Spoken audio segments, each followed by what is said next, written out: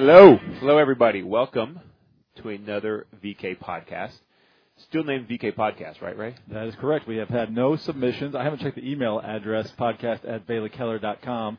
So maybe I'm sure there's a bunch of inbox messages waiting. But so far, the contest is wide open. Submit the name, podcast@VelaKeller.com. Looking for a new name. You know, checking the email addresses. Remember the old day you'd have to log in to a certain site to check your email when it wasn't all being pushed to your phone. You'd have to go to www.geocities.com/mailcheck/Eudora #.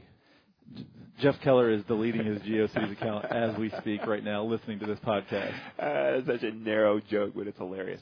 Okay, so we want to do a quick podcast, talk about something that's very important. This is the first of Kevin and Ray's ranking lists.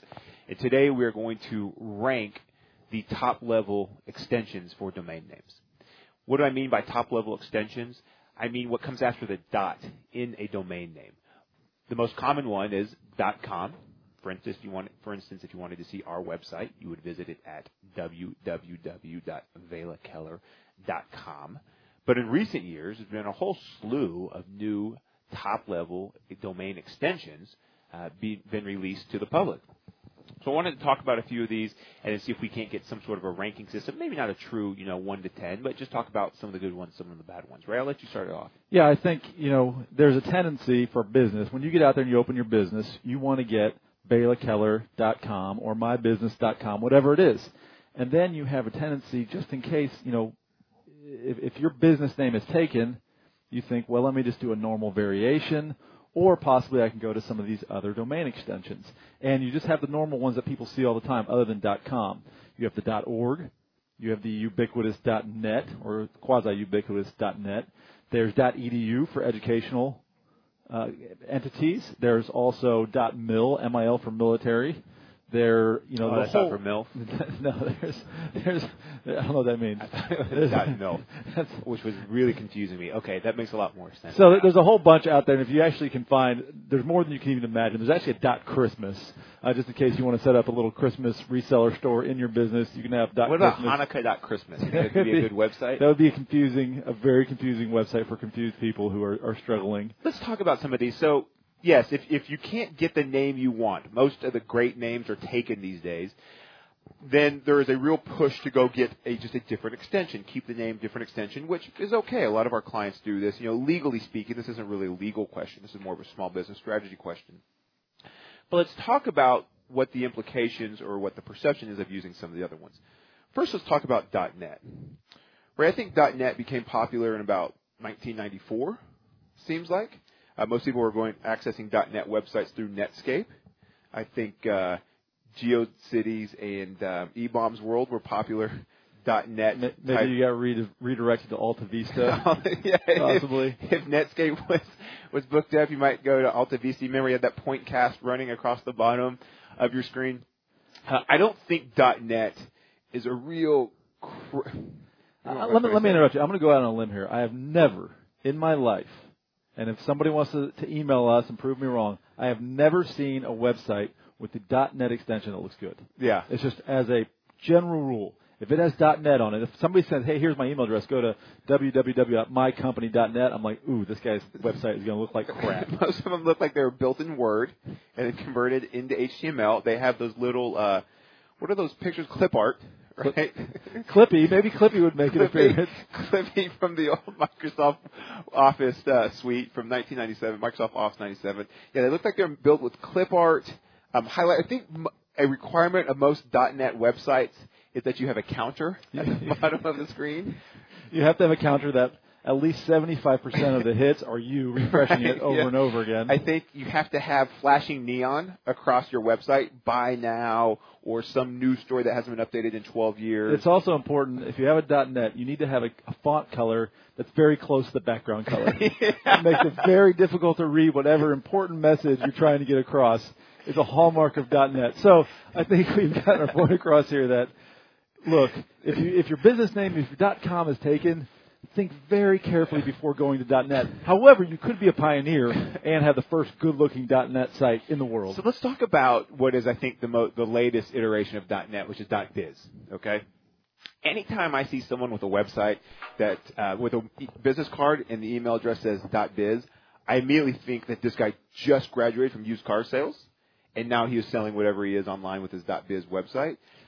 Most of the stuff that I order late at night, when I'm watching TV at 3 a.m, and there's some product being sold online, I feel like most of those extensions My are magic .biz. bullet, most likely. Yeah, exactly.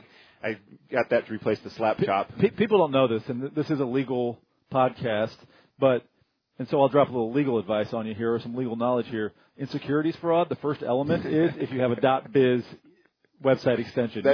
You have satisfied the first element of securities fraud. That is not actually the case. I think there was some proposed rules that Ray had sent into the SEC. I don't know if they've responded yet.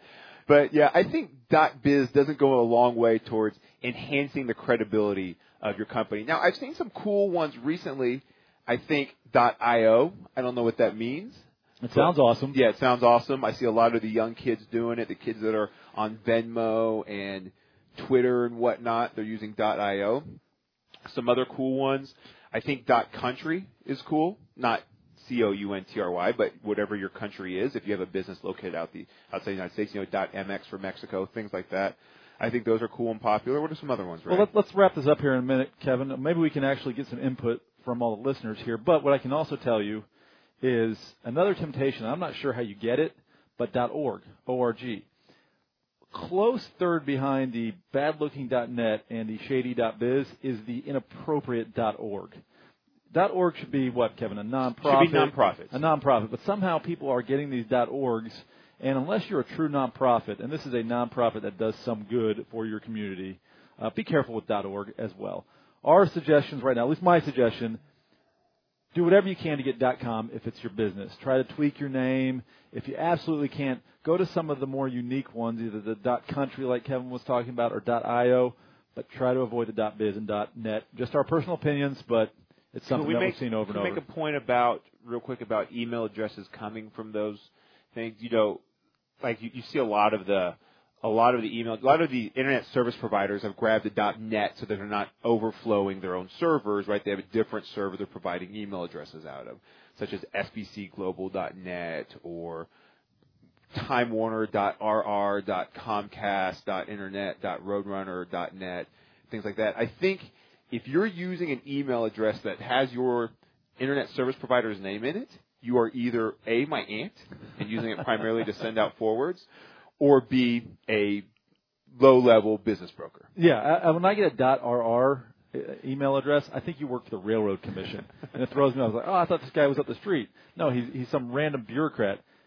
Try not to use him. You're going to get it for free when you sign up for your Comcast Roadrunner service, but get a Gmail. Go get a Gmail address. Gmail's better. It's going to be available. Use your name, 123, whatever. It sounds better. I see a lot of businesses coming with Gmail addresses, Yahoo addresses. I think those are perfectly acceptable. I see a lot of attorneys doing it. They don't want to go through the fuss of setting one up through their company.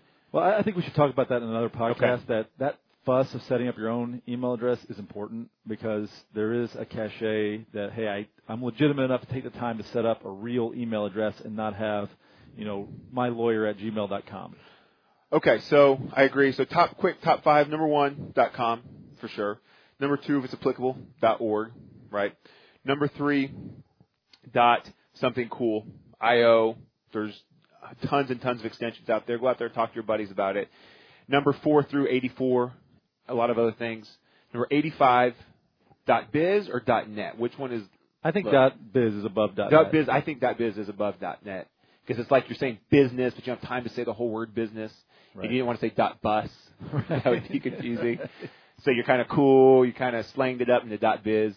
But then the lowest is .net. Yeah, I mean, it'd be different if it was like .rad. Right? That would be a cool. That would be cool. A cool extension. Is .rad available? We'll have to check it out. Okay, we will update you on that next time. All right. Thanks for tuning in.